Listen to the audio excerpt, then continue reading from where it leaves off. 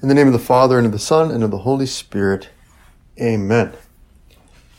I think some of the bravest people are people who try to do stand-up comedy, especially when they're first starting out. They have to go to clubs where they're not well known and where the crowd can be difficult because they're expecting to be entertained. They all have their own sense of humor. And at times I think people who frequent these kinds of comedy clubs aren't too shy about heckling or letting the performers know that they don't like their stuff.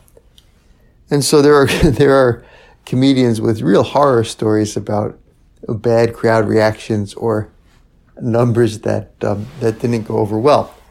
And so it's kind of a harrowing thing that you prepare this skit or this number to make people laugh, and you go up there all by yourself on the stage and you present this thing and you don't get the reaction that you expected.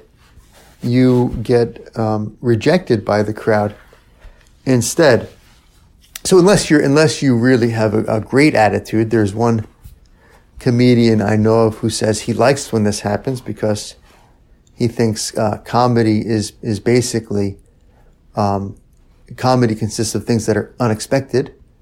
And he says when he tells a joke, he expects people to laugh, and when they don't laugh, he finds that funny.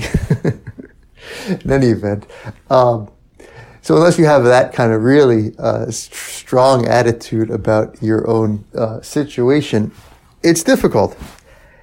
And Jesus in today's gospel speaks of something similar and something that's even more harrowing, namely being a prophet. Being a prophet, being someone who has to challenge sinners, challenge people with God's judgment, with God's view of things, is dangerous and is scary because people don't usually react well. Jesus says in today's gospel, "The men of Nineveh will arise at the judgment with this generation and condemn it, for they repented at the preaching of Jonah, and behold, something greater than Jonah is here." Jesus here is comparing himself and his message, and he's the prophet of all prophets. He's not just a prophet, he is the Son of God himself, who's come to speak to us, to call us to repentance, to call us to conversion, and we don't react. And the men of Nineveh in the Old Testament did react to the preaching of Jonah. They had the reaction that God wanted them to have through Jonah. And so it's very clear that Jesus is disappointed in this lack of reaction to his message. And Jesus is hurt by this lack of reaction to his message. In another passage, Jesus talks about being like a mother hen who wants to gather her chicks under her wings. And he says, "But you would not." He's weeping over Jerusalem, and he says, "How many times I would have gathered you like a hen who gathers her chicks under her wing, but you would not." And so there's this kind of note of sorrow, of disappointment, of sadness in Jesus's tone, because he has been rejected. His message has been rejected.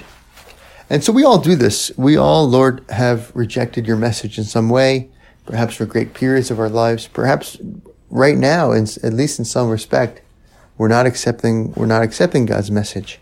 And Lent is an awesome time to return to him. Return to him with our whole heart, as we read on Ash Wednesday.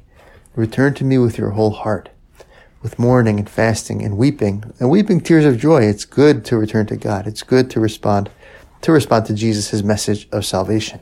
In the name of the Father, and of the Son, and of the Holy Spirit. Amen.